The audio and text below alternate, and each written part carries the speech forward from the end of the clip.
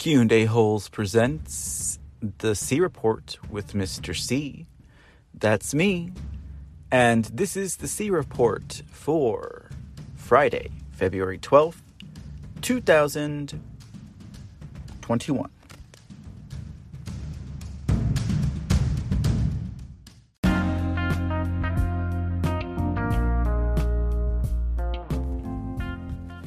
Good evening and welcome to the late edition of the C Report here for Friday, February 12th, 2021. Welcome. I am your host, Mr. C, and I hope everyone is having a great time tonight. I know I am today. I thank you all for tuning in. If you are picking up this podcast, it seems like the podcast is relatively being picked up within relative moments of the report going down. So if you do get to hear this report, thank you very much for joining us, and also for hanging out with us on a Friday night. You know, because what else are we gonna do but hang out with the C Report on a Friday evening? So we do have some headlines for this evening. We have a full report for tonight. Like I said, a full report. So let's see where this goes.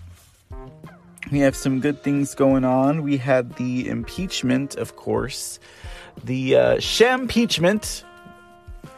As you can see now, very, very well, by the way, Trump's lawyer team handled their side of the story, you know, between Castor and Schoen. Castor finally, pulling in some moxie to deliver, what I would have considered a very cavalier death drop. or should I say mic drop, not death drop, sorry. Bruce Castor is not a drag queen, but getting into some of this news with the impeachment, as always, Trump leads at the C Report. More evidence is coming about more things, because the Dems have been caught on several lies, as Trump's team brought out even in their tweets were manufactured. Like, what is up with that? Like, if you have to manufacture a tweet, are you really telling the truth? You know what I mean?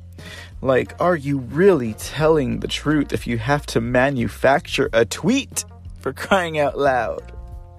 Let the record reflect that the tweet was manufactured. Now, this headline here: U.S. prosecutors, former FBI official, Navy intel officer, key figure in Capitol breach. This from Just the News. Now, this says federal prosecutors say Thomas Caldwell plotted months in advance, working with self-styled militia groups, including Proud Boys. So, here you have another example that goes to show that this was not Trump supporters who stormed the Capitol. The pictures that the people that you all saw in the media of people at the Capitol were not thousands of armed Trump supporters and protesters. That is not what you were seeing. What you were seeing were people there with their families, with their friends, talking shop, comparing notes, singing hymns, singing the anthem, obviously shouting and chanting at some points, none of them armed. People on the Capitol building, people on the scaffolding were doing much the same. The violence that was shown, I don't know when that happened. I honestly think that happened before 2 p.m. But anyways, getting back to this article, again from Just the News, it says, U.S. prosecutors alleged Thursday that a former FBI official and Navy intelligence officer before the January 6th Capitol breach organized a group of trained fighters and was in contact with self-styled militia groups, including the Proud Boys, Oath Keepers, and 3%ers, making him a key figure in the federal probe into the incident. I pause. Now, if anybody is familiar with anything that I have said, or, if you're familiar with the Mr. C world of podcasting, you will note that I have said since January 6th that the Proud Boys may have been involved in a false flag, and I have also said that they may have been infiltrated. And to that end, I have also said that where it was not Trump supporters who stormed the Capitol, it was far left, Antifa, BLM, and far right, possibly including the Proud Boys themselves, whom I think may have been infiltrated by CIA or FBI as part of a false flag. So this article kind of only goes to support that. Now, back to the article.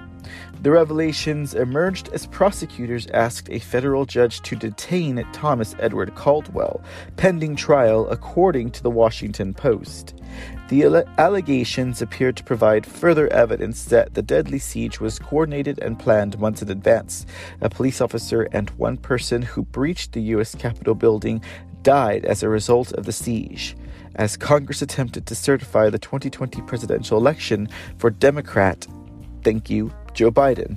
Now, I am going to pause there again, because the police officer did not die because of the Capitol siege, because it has since been debunked that police officer, was it like Sick Nick, died not of a head wound from a fire extinguisher, but in fact, they say at the very least a stroke.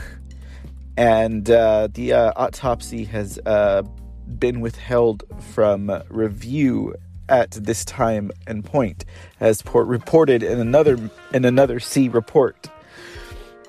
Now, prosecutors allege the 66-year-old Caldwell used his military and law enforcement experience to plan an assault weeks ahead of the siege, including possible snipers and ferrying a cache of weapons along the Potomac River.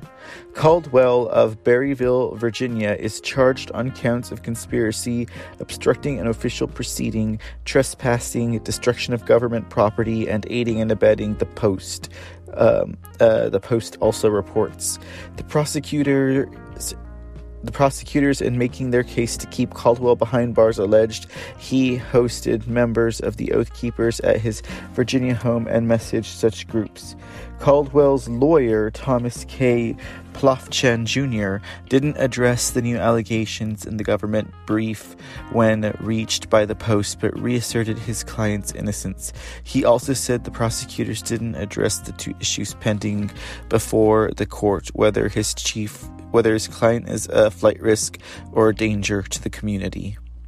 So, pretty interesting here. So how could you possibly say here that Trump incited a riot when someone was already planning to breach the Capitol the day of the Capitol breach? So you have this guy, what's his name? John Sullivan, disavowed BLM community member and far left activist. I call him an Antifa guru not because he is associated with the group specifically, but because he does sell merchandise, he does sell hardware, he sells clothes, he sells things that people use, riot gear. He sells riot gear, and he has videos and classes that teaches people how to riot. He turns LARPing into real life for these poor individuals, these poor unfortunate souls, these Antifa people. I call them Morlocks. I should be nice. Okay. But yeah, so you have this going on here with this former FBI official. He's a Navy intel officer breaching the Capitol.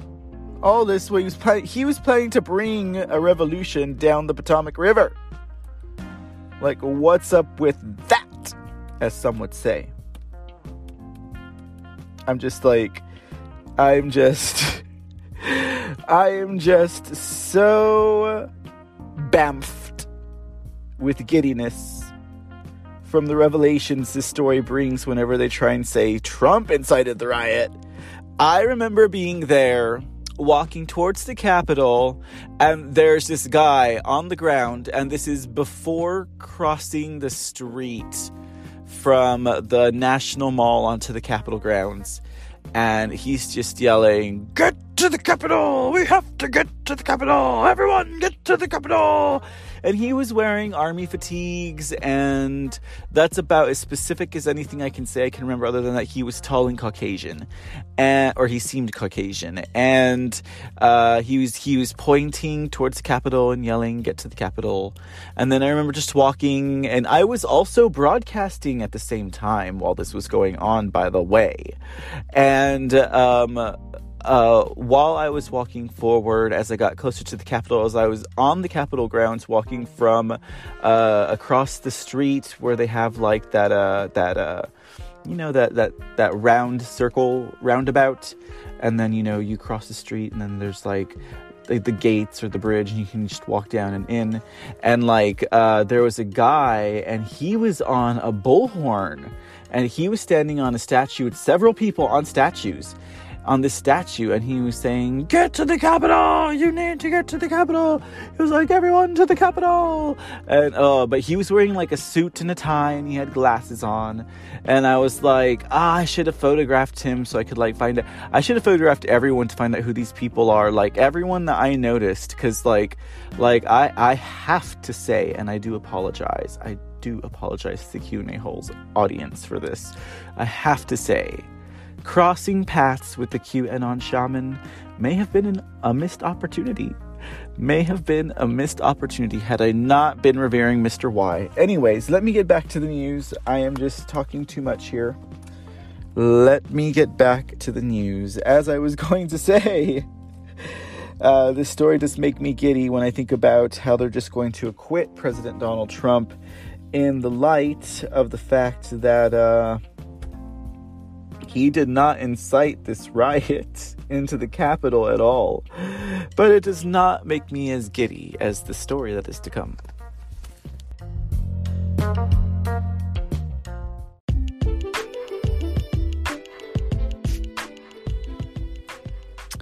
So, speaking about the impeachment, and we're kind of talking about the performance of the impeachment managers. We're talking about the performance of the Trump lawyer team. We're talking about what they're saying, what they're doing, how they're presenting themselves. And really, I would be embarrassed if I were the impeachment manager team. And in fact, I am quite embarrassed for San Antonio, Joaquin Castro. Why is it that San Antonio always gets the worst representation? Am I one to speak? God, let me know at the C Report how you feel on that topic. But, Joaquin goes up there and just makes a fool of San Antonio. Makes everyone in San Antonio either look stupid or devious. And certainly patronizing and pompous. But then to go on and make an assumption that there was no such thing as voter fraud by saying that, he lost all his trials in the courts, which is not even true. That there's no such thing as voter fraud. That's ridiculous. So I had to dig up this story. And in fact, this story is not too long ago. It's relatively new, actually, Mr. Castro. Joaquin, voter fraud is indeed real. And for those of you who know Project Veritas, I mean, if you don't know Project Veritas, all I have to say is, what hole has your head been in all this time? I mean, really? The foxhole, they say, it can be a lonely time. You don't want to be in the foxhole alone. The story is from the San Antonio Express News. San Antonio woman arrested on election fraud charges based on Project Veritas video. San Antonio woman arrested on election fraud charges based on Project Veritas video. A former San Antonio campaign worker was arrested Wednesday and charged with election tampering, the state attorney general's office announced. The allegations surfaced last fall after the conservative activist group Project Veritas posted an edited video of the woman, Raquel Rodriguez, in which she appears to be helping an elderly person fill out a mail-in ballot form and discussing unlawful tactics, including assisting people at the polls. The video included only snippets of what appeared to be multiple conversations, and it was not clear who Rodriguez believed she was speaking to or under what context. Attorney General Ken Paxton, a Republican, said in a statement that his office reviewed dozens of hours of unedited footage and that Rodriguez says at one point that she knows her actions are illegal. The charges, all felonies, could result in up to 20 years in prison. This is a victory for the election integrity and a strong signal that anyone who attempts to defraud the people of Texas, deprive them of their vote, or undermine the integrity of elections will be brought to justice, Paxton said. Rodriguez did not immediately respond to a request for comment, and it was not clear whether she had an attorney. In October, she posted on Facebook that the group had approached her saying it represented an anonymous candidate with money, looking for help in a future city council race. I immediately suspected something was wrong with this conversation, Rodriguez said, adding, I chose to continue the conversation and play along in order to discover the source and gather my own evidence that I could submit to legal authorities. Paxton has routinely targeted election fraud while in office, an issue that he and other conservatives contend is widespread despite no evidence. In September, researchers at Stanford University concluded that a video Project Veritas released about Democrat U.S. Representative Ilhan Omar's campaign was likely part of a coordinated disinformation effort. This is a developing story. So, Mr. Joaquin, in your own backyard, Mr. Joaquin Castro of the Castro twins, the Bozo Pass-Around Boys of Washington, D.C., via San Antonio, via Con Dios, güey, because in your own backyard you have voter election fraud, and yet you can embarrass yourself and the people of San Antonio and stand there in the well of the Senate and embarrass us before the nation, impeaching a president who is not even sitting in the House thanks to the optics of the legacy media that has allowed your president, the illegitimate president, Joe Biden, to sit in the supposed White House. Thank you, Joaquin Castro. Just so you know, I did not vote for you. Now, here is another one. Here's another one. We just decided to go a little bit deeper. I was having fun tonight, y'all. And I was like, okay, well, let's see. Well,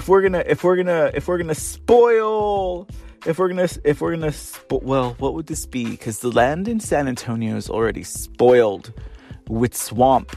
but let's see how much swamp we can get out of San Antonio. I was like, well, if we're going to do it, well, let's just do this on air, right? So here's another one from the San Antonio Express News from Miss Elizabeth Zavala. Hey, Elizabeth, we just got you some national coverage. Candidate sues San Antonio woman who appears in secretly recorded Project Veritas video. So now we have someone who is just so hard up for what I almost said hard up for Joaquin Castro. We have someone who is so hard up to protect the individual that this individual was recording. Because Lord knows, maybe this is the candidate that hired the lady to swap the ballots. Or not to swap the ballots, to illegally, engage in illegal activities of ballot harvesting and other illegal election activities. Well, let's see, who was it?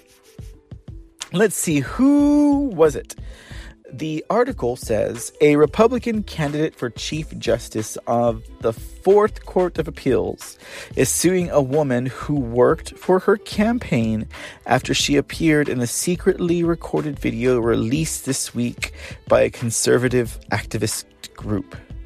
Raquel Rodriguez, who did political jobs for several candidates, was recorded telling an interviewer that she was being paid to collect absentee ballots in Bexar County.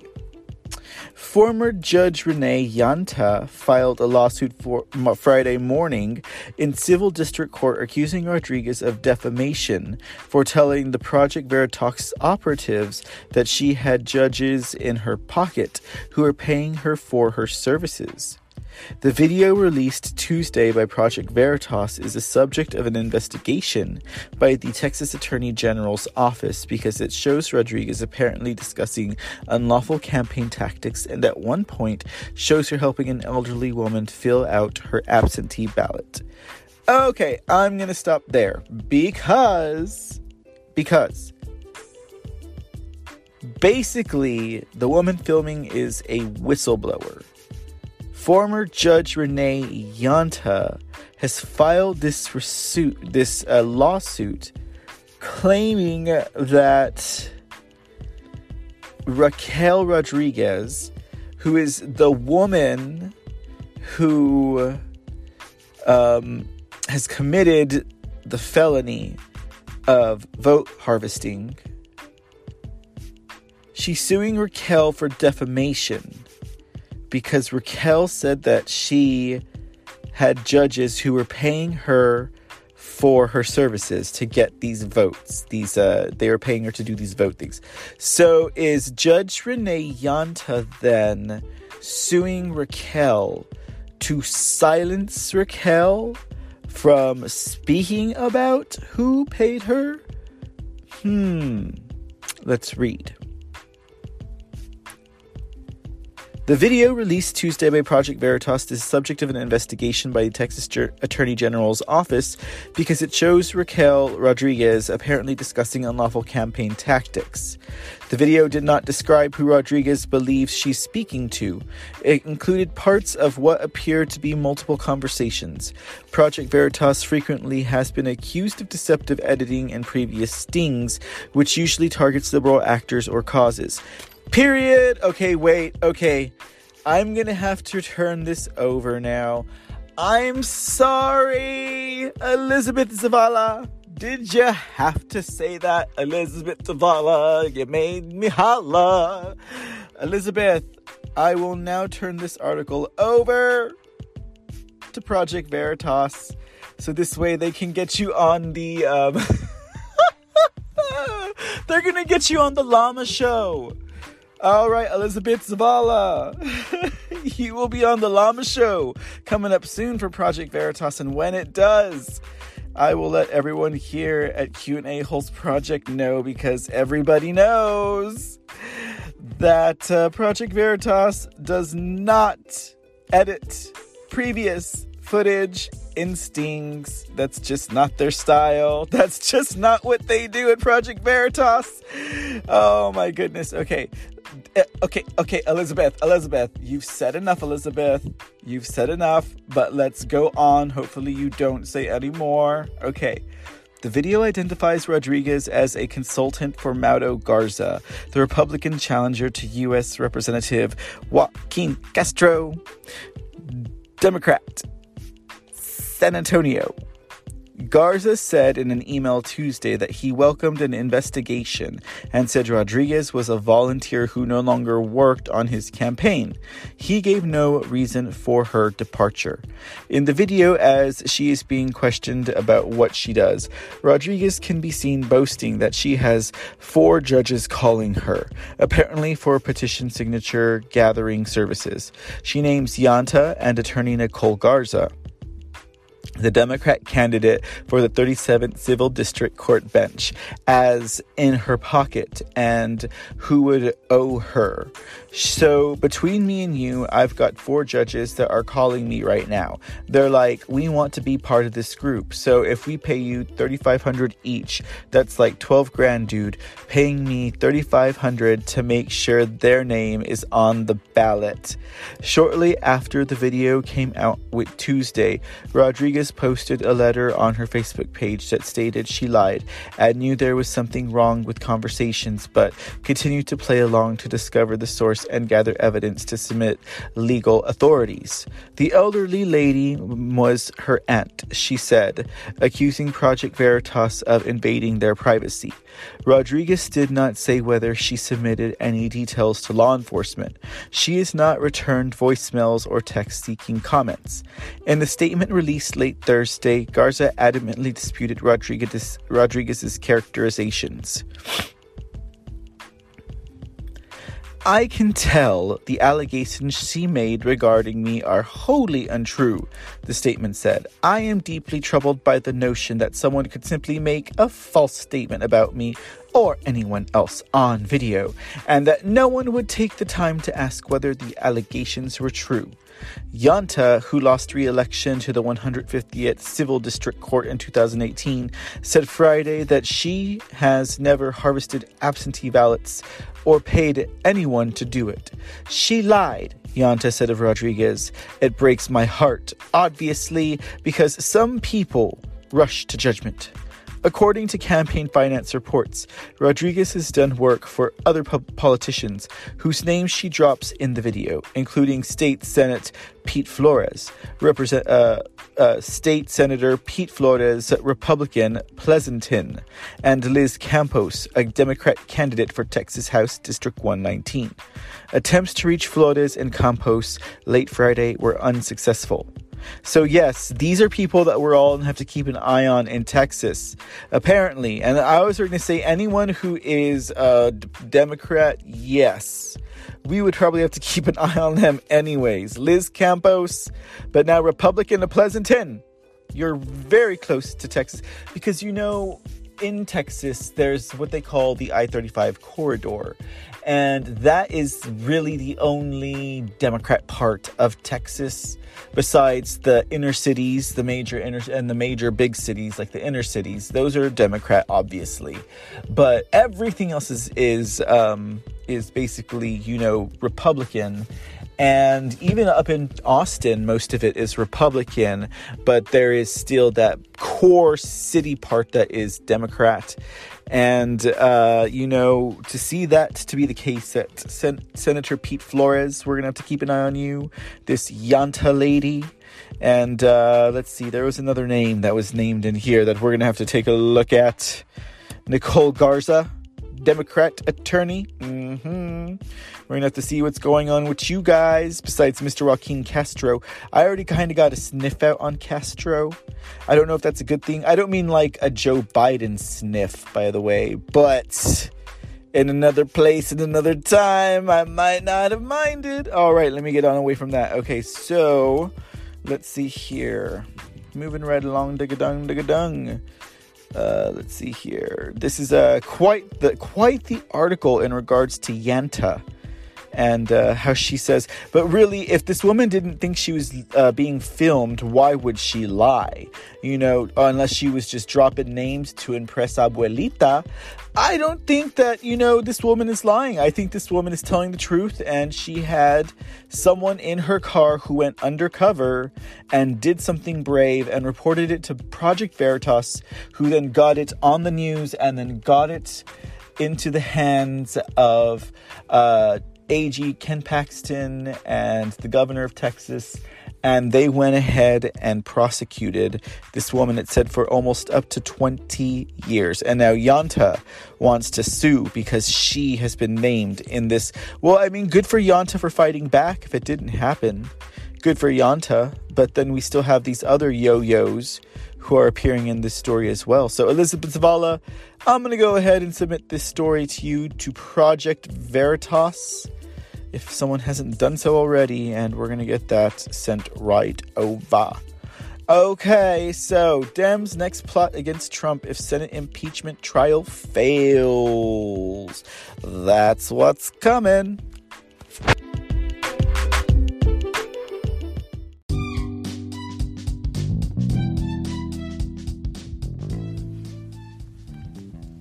So, what do you think will happen if Trump gets acquitted and they just throw this whole impeachment out? Like, do you think he will just go on and ride off into that good night and pull some political strings from the distance?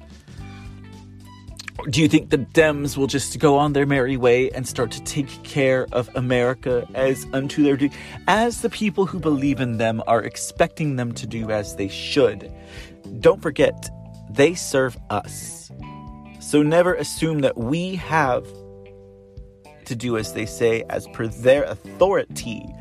Their authorita comes from us, because it is our desire that they enact. These people who believe in the Democrats are waiting for them to do that job. But they are so not concerned with the optics of anything. And really, that's why the Trump administration took so long to lay that Rocky Balboa 5-punch in the face of the Russian giant head. And, well, what do you think they'll do? Comment below in the Speaker Box comment box. Or go to QAHostpodcast.com and send us over a message. Send it to the C Report. Get in touch with us. Let us know what you think. In the meantime, this article from frontpagemag.com says, Dems' next plot against Trump if Senate impeachment trial fails, from Joseph Klein. With the Senate impeachment trial underway that is virtually certain to end in acquittal, the Democrats are already planning their next move against Donald Trump. They are looking to use an obscure clause in the 14th Amendment of the Constitution written in the aftermath of the Civil War and aimed at disqualifying ex-Confederate rebels from public office, to bar Trump from holding any future public office. Section 3 of the 14th Amendment allows for the disqualification of individuals from holding federal or state office who both previously, 1, took an oath to support the U.S. Constitution as a federal or state government legislator or officer, and 2, then shall have engaged in insurrection or rebellion against the same, or given aid or comfort to the enemies thereof. The Democrats leading the charge on the 14th Amendment gambit include Senators Tim Kaine of Virginia, Sheldon Whitehouse of Rhode Island, and Dick Durbin of Illinois, along with Representatives Debbie Wasserman Schultz of Florida and Steve Cohen of Tennessee. They are being advised by leftist academics who believe that Congress has the unilateral power to pass a joint resolution invoking the 14th Amendment's unilateral power to pass a joint resolution invoking the 14th Amendment's disqualification provision against Trump. As far as the Trump haters are concerned, it is perfectly all right to put aside due process and fundamental fairness so long as Trump is barred from holding public office ever again. The Democrats' unconstitutional Senate show trial is bad enough. The House's lead impeachment manager has even gone so far as to suggest that Trump's refusal to testify be used as an inference of guilt, precisely the opposite of the presumption of innocence and the Fifth Amendment's protection against self-incrimination. Good job, Joaquin Castro. Take away our Fourth Amendment right while you're at it. But even that is not enough for the Trump haters. Assuming the likely outcome of acquittal in the Senate impeachment trial on the incitement of insurrection charge, the Democrats want to further upend the Constitution by taking another bite at the apple. This time, they want to do so by majority vote of both Democrat-controlled chambers under a perverted reading of the 14th Amendment. They have one insurmountable problem. The Constitution includes a specific provision prohibiting bills of attainder. Article 1, Section 9, Paragraph 3. Bills of attainder have been described by the Supreme Court as legislative acts, no matter what their form, that apply either to named individuals or to easily ascertainable members of a group in such a way as to inflict punishment on them without a judicial trial. The court explained that the rationale for prohibiting such bills of attainder in a case that dealt specifically with the statute barring certain individuals Congress deemed guilty of subversive activities from ever engaging in any federal government work except as jurors or soldiers. Those who wrote our Constitution well knew the danger inherent in special legislative acts. Special legislative acts which take away the life, liberty, or property of particular named persons because the legislature thinks them guilty of conduct which deserves punishment. They intended to safeguard the people of this country from punishment without trial by duly constituted courts. Section 3 of the 14th Amendment was obviously written with those who served in the Confederacy's military or government in mind. If ex-Confederates had previously taken an oath to support the U.S. Constitution and then engaged in insurrection or rebellion against the Constitution, they were automatically disqualified from serving in any federal or state office. There was an escape hatch. Congress could, by a vote of 2/3 of each chamber, remove the disqualification. Unless Trump has a time machine at his disposal, he was not an insurrectionist or rebel during the Civil War. Dun dun dun!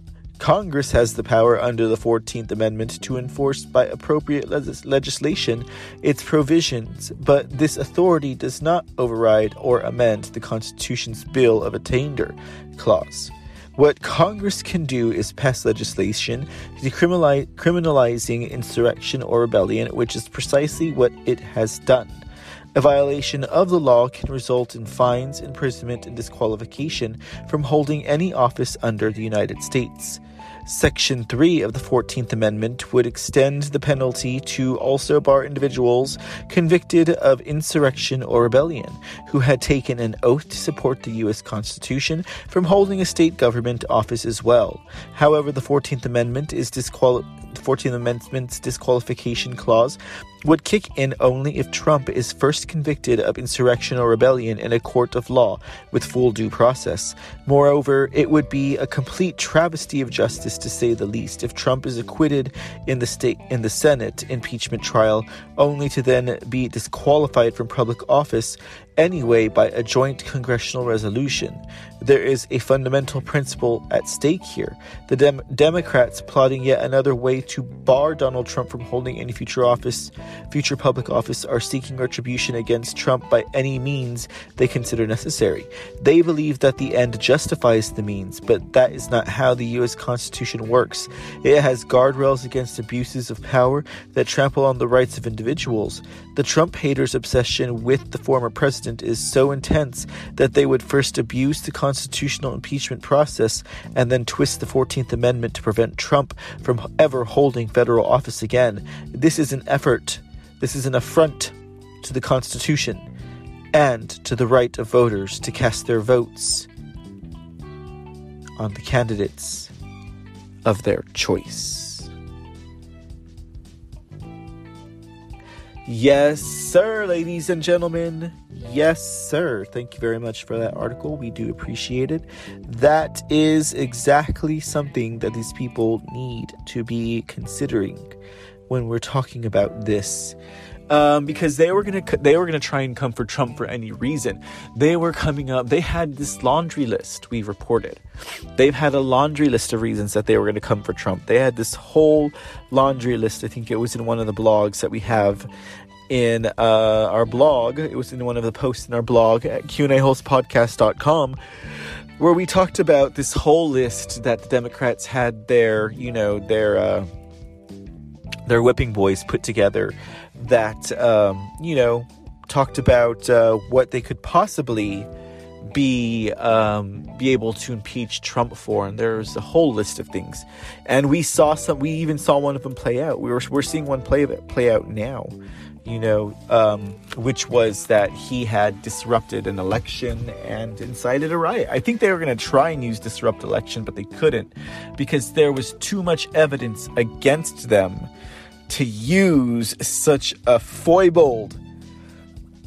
Now that is an affront. Now, next article we have for you guys today is a follow-up Friday article. This article is actually, believe it or not, from QandAHoles.com. Now, we had a request on a follow-up from Sheila Jackson Lee. Now, Sheila Jackson Lee, who in the article at QandAHoles.com, we jokingly report her as Pedo Jackson Lee, because she is that famous Texas Democrat from Houston, 18th District, who was photographed wearing a boy lover diamond triangle ring on her finger. So sometimes we call her Pedo Jackson Lee. If you go over to the blog at QandAHoles.com, QandAHolesPodcast.com, you can see a photo of it alongside with examples of jewelry of boy lover, boy lover triangle jewelry, which she is wearing. She's been there since 1995. Miss Sheila Jackson Lee. One of our listeners wanted a follow-up because she was concerned about the gun laws whenever we talked about that. And so she was like, what's the bill number? And I need to know more because I am directly affected by this. And I was like, oh, well, let me see what we can do for you. We know that Sheila Jackson Lee likes to wear pedo art. She likes to wear pedo art. So back in 1995, I guess that was all the rage. She was probably away at a fabulous weekend on, Jeffrey Epstein's Little St. James Island. And they were probably at the beach. And it was probably a great day. They probably had an open bar. They probably had, a fun day at the beach. They're probably swimming, playing volleyball, drinking, having cocktails, having a slice of pizza here and there. Maybe, I guess hot dog would have been more of a Pedo Jackson Lee style since she's a little boy lover. And she would have had a few hot dogs, at Jeffrey Epstein's island, and then on the way back in, like they passed the little island stands, like even on Jeffrey Epstein's island, I bet you they had like little island stands where they sell little knickknacks. It's like I went to Jeffrey Epstein's island, but all I got was this T-shirt, and I got like this Jeffrey Epstein magnet. I got a Lolita Express magnet. I got a Hawaiian pizza magnet. believe you mean that one's the funnest. And I also bought this, boy lover triangle diamond ring while I was in. She's like, I also bought this boy lover triangle diamond ring while I was away in Little St. James there, because I like to take my holidays on Little St. James. I'm, I work hard as a representative for these inner cities. I, Sheila Jackson Lee, and I like my little boy lover triangle diamond rings. Now leave me alone. That's Sheila Jackson Lee. So, okay, Miss Sheila Jackson Lee. Let's see what this article has to say in regards to the article is entitled Representative Sheila Jackson Lee Wants Your Guns. Democrat representative of the 18th District in Texas, Sheila Jackson Lee, has introduced a bill to the House that seeks to make a registry of gun owners, but also to restrict the ability to purchase firearms based on Purchasers Association. H.R. 127 would require all Americans to register their firearms to include purchase and possession of ammunition. The resolution would require government notification to lend one's firearm to another, and also require a psychological evaluation to own a firearm. While you can read the House resolution at congress.gov, and the body of the text is published in full at the end of this article, Sheila Jackson Lee's unconstitutional legislation is partly dissected below. And then it goes on to show sections that require all gun owners to register their firearms with the federal government, sections that would authorize a database of gun owners that is accessible by all members of the public, all federal, state, and local law enforcement authorities, all branches of the United States Armed Forces, and all state and local governments as defined by the Bureau. It also requires firearm purchasers to be 21 years of age, have a background check and a psychological evaluation, complete mandatory firearm training, as well as have valid insurance. This section mandates antique firearms must be registered. There's a section that of H.R. 127 requires a psychological evaluation of the purchaser, as well as a psychological evaluation of household members, as well as a submittal of character references. There's a section that would permit for the denial of firearm ownership on the grounds of hospitalization for any mental illness, disturbance or diagnosis, addiction or brain disease. And a portion that also prohibits ammunition of .50 caliber or greater, and high-capacity ammunition feeding devices. Sheila Jackson Lee, Democrat of Houston, Texas, has been a proponent of gun control for a long time. This lifetime politician, this coup party traitor, who has committed acts of sedition and treason, has attempted to introduce this bill in the past. She has also been for restricting certain types of guns and ammunition, having conveniently mistaken an AR-15's ammunition for a .50 caliber bullet. Also, Almost as if in response to this, Greg Abbott, governor of Texas, has talked about making the state of Texas a sanctuary state for the Second Amendment. So there you have it. That is Miss Pedo Jackson Lee herself, and she has not missed a beat on continuing to pass this vile, serpentine, satanic legislation of these people that want to take away the basic freedoms, if not all the freedoms, of the American people. May they be stopped from doing what they're doing.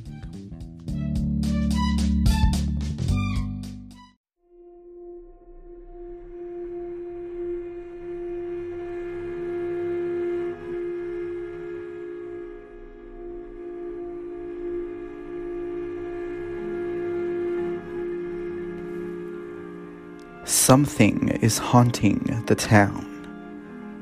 Adam Longoria has gone missing, and his sister claims she's been seeing a bad man in the shadows. Jesse Bachman confronts a terror that is haunting the town of Sewell, but will he be able to stop a pure evil that wants him dead?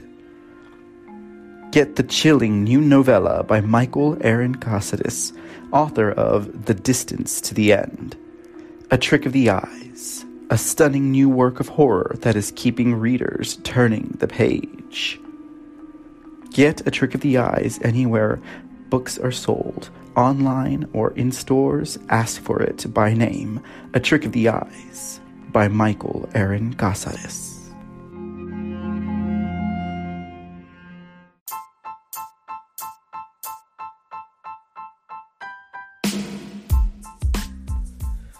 All right, just a few more stories and we'll wrap up the news for this evening here at the C Report. I hope you guys have been having a good time, and I thank you again for hanging out with us on a Friday night. If you are indeed listening to this on a Friday night, but anyways, make sure you go to QAHolspodcast.com. Check us out over there. We have blogs and we have other things over there. We have some videos. You could see Q&A Host Podcast, the flagship podcast for the E6W network, alongside with what I mentioned, I think, the head or the tail of this episode. You can see other programming from us, including another show that I'm part of, Mr. C and Magadon's show, on Thursday evenings at 9 p.m. Eastern on Twitch, as well as Q&A Hole's News Break with Joe 1 of 2, Monday through Friday on the E6W network with Q&A Hole's podcast and Q&A Hole's podcast flagship show. Call in Wednesday and Saturdays on Twitch. Talk to Mr. W and Mr. Y and myself, or just hear us blather on and attempt to stay on topic, which sometimes can be a challenge for guys like us. It's a fun time over at Q&A Holes Podcast. Join us on our Discord. Get to us on Patreon. Support Q&A Holes Podcast by supporting us on Patreon or by any means, honestly. You support the C Report. You support Joe 1 of 2 over at the Q&A Holes News Break. You support the websites. You support allowing members like us to go out to do, in-person reports. As we have done in the past. We're a growing network of, friends and would-be news reporters. But I am just a layman, to be frank, and I'm not afraid to say it. But anyway, so getting back into the news so we can wrap it up for the evening. We have President-elect, the illegitimate president of the United States of America, back at it again. How Biden is allowing Chinese government to quietly creep onto U.S. college campuses. Now, what you might notice, ladies and gentlemen, as we go through the C Report throughout the week, throughout the nights, throughout the days, throughout the months, and who knows, maybe eventually it will turn into years. I don't know, who's to say. But the theme that has been growing here, even since President Trump was sitting, optically speaking, in the president's office at the White House on 1600 Pennsylvania Avenue. I almost said Philadelphia. But we're seeing how, with all of this, China really is moving a hand here that we're not really paying attention to. Now, everyone remembers the Olympics when China hosted it, and they had all of those people come out and they were marching and they're like, even though they suck at fighting, by the sheer volume of the Chinese army, they will win. They will just throw themselves at you until, the bodies, stop the bullets from the person that attacks the soldier. They'll just death drop on you. These Chinese soldiers will. And there's a lot of them. Could you imagine if they just dropped them out by the truckload from the sky? By the blimp load, the Chinese soldiers fell from the heavens onto the American snipers, or something of that nature. So China is a real theme here. Everything really is made in China. And so we have to pay close attention, because even as Mike Lindell's movie Absolute Proof shows, a lot of the election interference that was actually targeting the 5 states in question, if not the entire race, were from China by IP address, location, and all of that, all of that crypto science, computer hacking that they were doing. I don't know what any of that is, but that is proof positive that there was election interference by foreign objects. I mean, come on, people.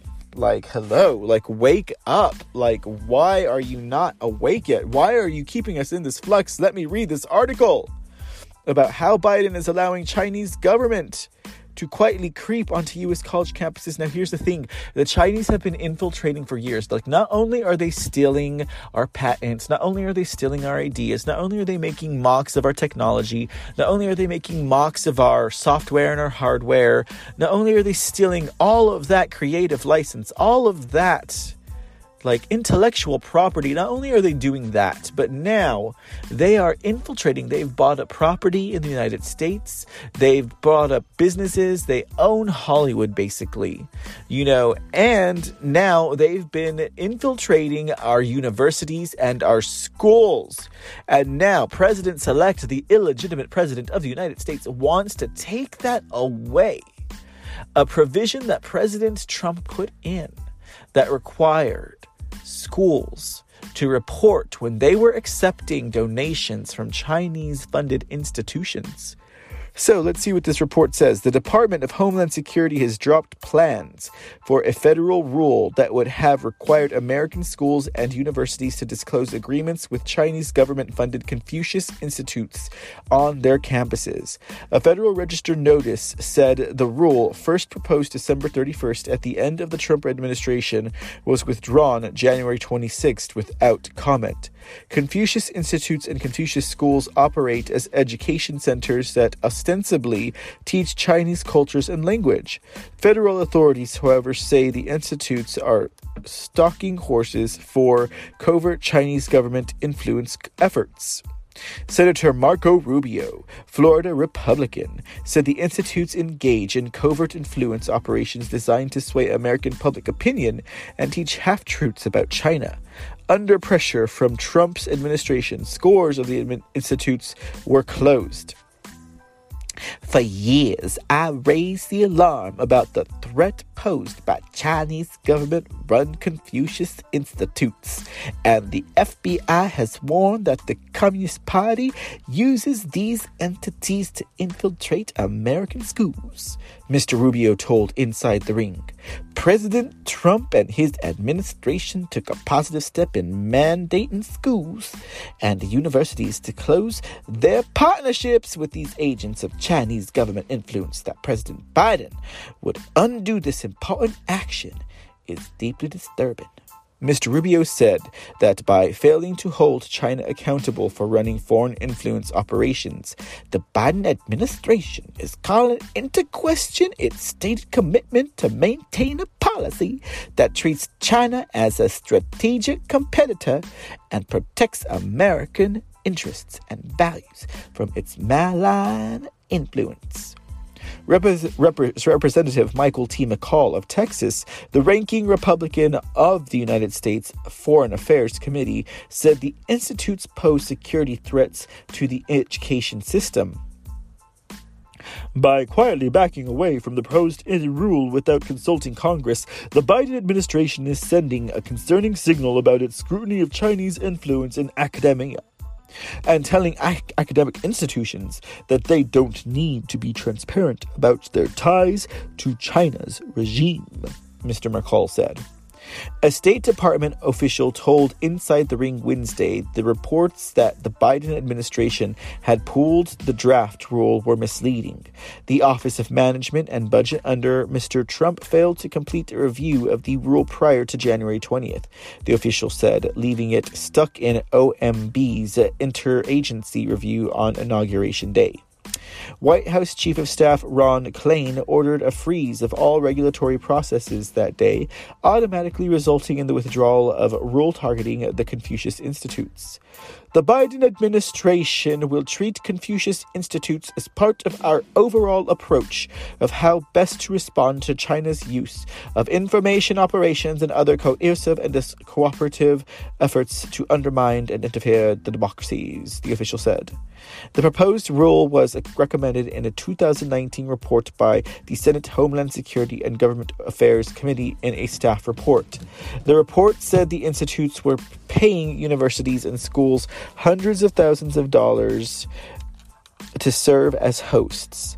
FBI Director Christopher A. Wray said in 2018 that the Bureau was monitoring the Confucius Institutes over concerns that they were being used for propaganda and espionage. Some FBI investigations were linked to the institutes, he said. We do share concerns about the Confucius Institute, he told a Senate hearing. We've been watching that development for a while. It's just one of many tools that they take advantage of. A Chinese government official, Louis Zongshan, was arrested in October 2019 on federal visa fraud charges related to the recruitment of American technology experts. The Justice Department criminal complaint in the case revealed that Mr. Liu used a Confucius Institute at a U.S. university as part of the recruitment scheme. It was the first time a federal criminal case was linked to one of the Chinese institutes. The State Department last year designated the headquarters of the Confucius Institutes in Washington as a foreign mission, a label that recognizes the institute as entities of the Chinese government. That designation remains in place. In December, then Secretary of State Mike Pompeo also spoke out against the institutes and urged universities to shutter the centers. The more than 100 Confucius Institutes on U.S. campuses contributed to the current left-leaning campuses that Mr. Pompeo said are rife with anti-Americanism and present easy targets for their anti-American messaging. The State Department has made very clear that these Confucius Institutes are literally up to no good, said Mr. Pompeo, noting that many have been recognized as problems and are closed. China's government has funded American universities to the tune of $1.3 billion since 2013, Mr. Pompeo said. In July, then Attorney General William P. Barr also criticized the activities of the Confucius Institutes, noting that they have been confusing of pressuring hosts universities to silence discussions or cancel events on topics considered controversial by Beijing. Universities must stand for each other, refuse to let the Chinese Communist Party dictate research efforts or suppress diverse voices, support colleagues and students who wish to speak their minds, and consider whether any sacrifice of academic integrity or freedom is worth the price of appeasing the CCP's demands, Mr. Barr said. Okay, guys, I'm sorry. I apologize. I couldn't help it. Okay, y'all may have noticed since the last episode, which was session A of the C report on Friday, February 12th, I was doing these weird voices with some of the senators. I was just using my creative license with these senators, and I was like, when I get to Billiam Barr, good old Bill Barr's vocal part, like, what should I do? Should I give him like a slug voice or what? Anyways, Bill Barr, the good old B2 booby bomber. Big old boob bomber there. Big old Bill Barr, the boob bomber. Yep. B2, more like a 4D. Anyways, I don't know. I have no idea. I don't know. I've never even tried a sports bra. I have no desire to. Next story. U.S. Marshals ICE reevaluate operations on sex offenders after Biden deportation freeze. This from Mimi Nguyen Lee. The U.S. Marshals Service and the Immigration and Customs Enforcement are working to reevaluate enforcement operations on sex offenders after a recent executive order issued by President Joe Biden. According to our Sex Offender Investigations Branch Chief, the USMS is working with ICE to reevaluate upcoming enforcement operations to ensure compliance with recent executive orders issued by POTUS. The USMS told the Epoch Times in an emailed statement. Jessica Vaughn, Director of Policy Studies of the Center of Immigration Studies, asserted in an article published Wednesday, ICE had been planning a nationwide operation in partnership with the U.S. Marshals targeting at-large sex offenders, but it was scuttled by the news directive. Acting DHS Secretary Dave Pekoski had issued the new directive on January 20th in response to Biden's executive order, which revoked former President Donald Trump's executive order 13768 signed in 2017. Trump's executive order had, in part, ordered the Department of Homeland Security, which oversees ICE, to prioritize the removal of illegal aliens who have been convicted of any criminal offense or charged with any criminal offense where the charge has not been resolved. The new DHS directive under Biden administration had also imposed a 100-day pause on deportation starting on January 22nd for certain illegal aliens who were ordered to leave, pending the completion of a review of immigration enforcement policies. A federal judge temporarily blocked the order for 14 days on January 26th, a victory for Texas, whose attorney general sued the Biden administration over the executive order. In the directive, the DHS said it would, during the deportation freeze, be prioritizing in part individuals incarcerated within the federal, state, and local prisons and jails released on or after the issuance of this memorandum who have been convicted of an aggravated felony, as that term is defined in Section 101A.43 of the Immigration and Nationality Act at the time of conviction, and are determined to pose a threat to public safety. So there you see, you still have more pushback on President-elect, the illegitimate president of the United States, Joe Biden. Hashtag illegitimate Joe, who here you see he's still getting pushback because all of these make sense, common sense rules were put into place and policies were being put into place by President Trump and his administration. All of these things that would have made sense, common sense from the jump with any administration if they had done it, and now for them to pull back on it, it's like, this is so good. Like, everything this man touched was gold. It was so good. Why on earth are you going to undo something that's not broken unless there's political motivation or there's gains for something else, or for someone else rather, and that someone else is not the American people? And that's something to think about.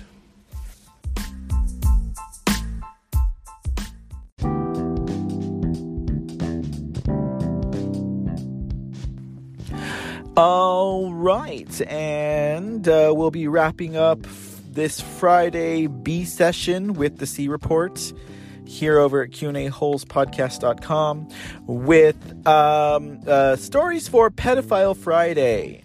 Pedophile Friday. I picked these stories up over at the Q&A Holes news desk with Joe, one of two. He's our news manager over at Q&A Holes Podcast, So I was like, hey, Joe, did you happen to do a report on these? Because I hadn't heard his report for today. So he was like, no, I hadn't, because they were kind of lengthy. So we're going to go ahead and talk about this now. I think, and I'm pretty sure Joe feels the same way, it's important to keep these stories front of mind, or at least always give some room for it to be discussed, room for discussion, because when we don't talk about things even as gruesome as some of the things that we're going to talk about coming up in the next two stories, I think it's important that we have to recognize that these things still do happen, and regardless of how gruesome they are and how much we don't want to admit to its existence or its actuality, which is its eventuality. We need to make sure that we can confront it head on, and the only way to confront that head on is to understand that it does happen, and the only way we could know what to do about it is to know about the situations, so that this way, if these situations arise, we can understand how to better handle it. So this first story comes from dailymail.com. Stanford Children's Hospital pediatrician, 33 years old, is arrested in pedophile sting after showing up to meet an underage girl he'd sent porn to and being met by cops instead. So you see, that's the thing that I'm talking about. What is up with all of these young men? Because Joe had also, there was that story that Joe shared it on his Q&A Holes news break in regards to the Republican staffer. I mean, okay, like, am I supposed to feel guilty? Because I'd say, he's cute, like, I'd probably date him. But this guy wanted to... You have to read the story. It's really bad. Like, it's really bad.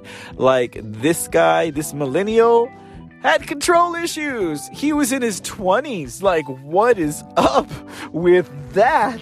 That blew my mind. And that's why I say, what's up with all of these young guys being into this weird young, like, pedo stuff? Anyway, so this guy's 33, and should I feel bad for saying that I didn't think this guy was half bad looking either? Like, you know, back growing up, and even up to like maybe a few years ago, when I thought about a pedo, a pederast, a pedophile, I thought of someone who was like old and, like, you know, decrepit and toothless, or I thought of, like, you know, a fat old holly jolly man or something like that. I never thought of a woman, and I never thought of a young man who's in the prime of his life, who could probably go do whatever he wants with his body, and yet he chooses to do these things with children. Anyways, the Daily Mail reports a pediatrician at Stanford Children's Hospital has been arrested after trying to arrange a date with police officers who were posing as an underage girl and sending them explicit photos. Dylan O'Connor, 33, was arrested after arranging to meet up with the girl for sex in Redwood City, California, police said. He had also sent her explicit photographs, they said.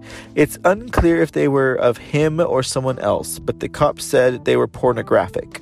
He was taken into custody on charges of sending harmful material to a juvenile and traveling to meet a minor for lewd purposes, which are both felonies.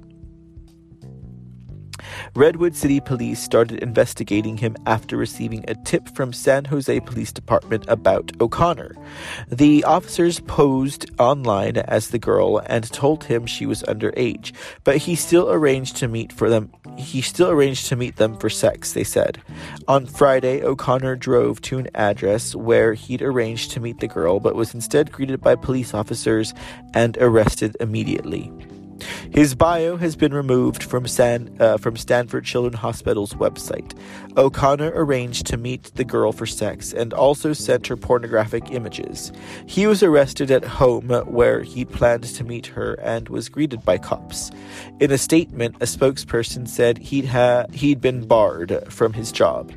Upon learning of Dr. O'Connor's arrest, Stanford immediately placed him on unpaid administrative leave and relieved him of all duties. These are serious criminal charges, which we understand are still under investigation by law enforcement, so we are unable to comment further at this time, a spokesperson said. The police officers also raided his home. They are now looking for other potential victims, they said. It's unclear if O'Connor is married. Public records list his address as a 3-bedroom home in Redwood City worth around $2 million. All right, another pedo bites the dust. Go, boys. This one comes from The Pillar, and this is the U.S., the United States bishops under abuse or cover-up investigation. The Diocese of Kansas City announced Monday that Bishop John Brungart of Dodge City, Kansas, has been accused of committing sexual abuse against a minor. The bishop has denied the allegation, which is being investigated by the Kansas Bureau of Investigation. Archbishop Joseph Naumann of Kansas City has been charged with investigating the allegation on behalf of the Vatican under the protocols of Vos Estis Lux Mundi, a 2019 policy from Pope Francis on allegations against bishops. Unlike some bishops under investigation for sexual abuse, Brungart, 62, has taken a leave of absence from the Dodge City Diocese while the matter is investigated. Brungart is one of at least 10 bishops to come under publicly known investigation in the United States since 2018. Here are the others. Theodore McCarrick, laicized former member of the College of Cardinals, accused in June 2018 of sexually abusing a minor, subsequently accused of serially sexually abusing other minors, seminarians, and young priests, after a penal process undertaken by the Congregation of the Doctrine of the Faith. McCarrick was laicized in February 2019. So keep your eyes out for Theodore McCarrick. Bishop Michael Bransfield, retired Bishop of Wheeling, Charleston, West Virginia. Bishop Michael Bransfield of West Virginia, Wheeling, Charleston.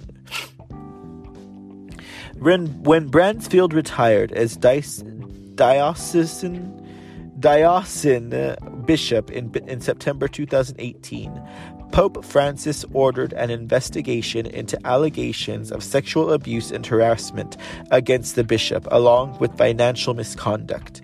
The investigation, undertaken by Baltimore's Archbishop William Lorry, found considerable evidence the bishop had serially sexually harassed seminarians and young priests for decades, and sexually coerced or assaulted some of them along with other adults. Bransfield was also found to have abused alcohol and prescription medication and spent hundreds of thousands of diocesan funds on personal expenses and gifts. The bishop is prohibited from public sacramental ministry and is directed to make financial restitution to his former diocese. The bishop was also ordered to apologize, but he has not taken personal responsibility for his misconduct and denies any sexual misconduct. Bishop Joseph Hart, retired Bishop of Cheyenne, Wyoming. After facing numerous allegations of sexual abuse of minors in 1989, 1992, 2002, and 2004, a canonical penal process against Hart was ordered by Pope Francis in June 2019. In January 2021, it was announced that Hart had been canonically tried but not convicted for several allegations of sexually abusing minors. At least one allegation reported to the Vatican has not yet been tried. While Hart, 89, remains a cleric, he is restricted from nearly all public ministry and contact with minors. Bishop Robert Guglielmone, Bishop of Charleston, South Carolina. In August 2019, the Vatican authorized a preliminary investigation into allegations that Guglielmone, 75, committed acts of sexual abuse while he was a priest in New York in the 1970s. The bishop denied the allegations. He remained in ministry during a Vatican investigation, which concluded in December 2020 with the conclusion that the allegations against Guglielmone lacked the semblance of truth. The bishop, who submitted his resignation to Pope Francis when he reached the retirement age of 75 in December, remains in ministry, and the Pope has not accepted his resignation. He is being sued civilly for alleged abuse in New York State. Bishop Nicholas DiMarzio, Bishop of Brooklyn. In January 2020, Cardinal Timothy Dolan was directed by the Vatican to conduct an investigation into allegations that DiMarzio, 76, sexually abused a male student, a minor, in the 1970s. DiMarzio has since been accused of sexually abusing another boy in 1979 and 1980. The bishop says he is innocent of any allegations of sexual abuse and has remained in office during the now year-long investigation into the charges.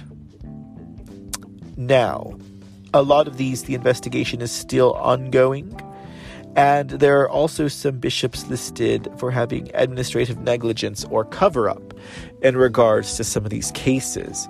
And you can read more about that at The Pillar. And this was posted on the 9th of February, so not too long ago.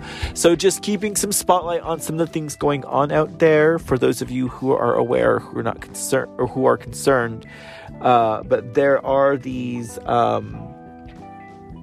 pedophiles. Kitty diddlers is the code word that we would use on YouTube, because we were getting banned on YouTube for using the word pedophile and pedo, because of course that was something that QAnon created. And so if you believe that, you are a conspiracy theorist. We all know that's just a bunch of bupkis, because, it's true. And that's why it's true, because I said it's true just like that. Just like Joaquin Castro. He's lying. Trump is lying. He has this big lie. Like, everyone knows it's a lie. Like, Castro is one of those people that uses everyone against you. Like, he uses the world against you. You know? And that, to me, that kind of logic to me is the same kind of logic that someone tells you about the world when they've never even been outside of the city that they live in. But they will tell you that this is how everyone is in the world. That's the same kind of logic this is to me. But don't let me be long-winded. Thank you for joining us on another episode of the C Report.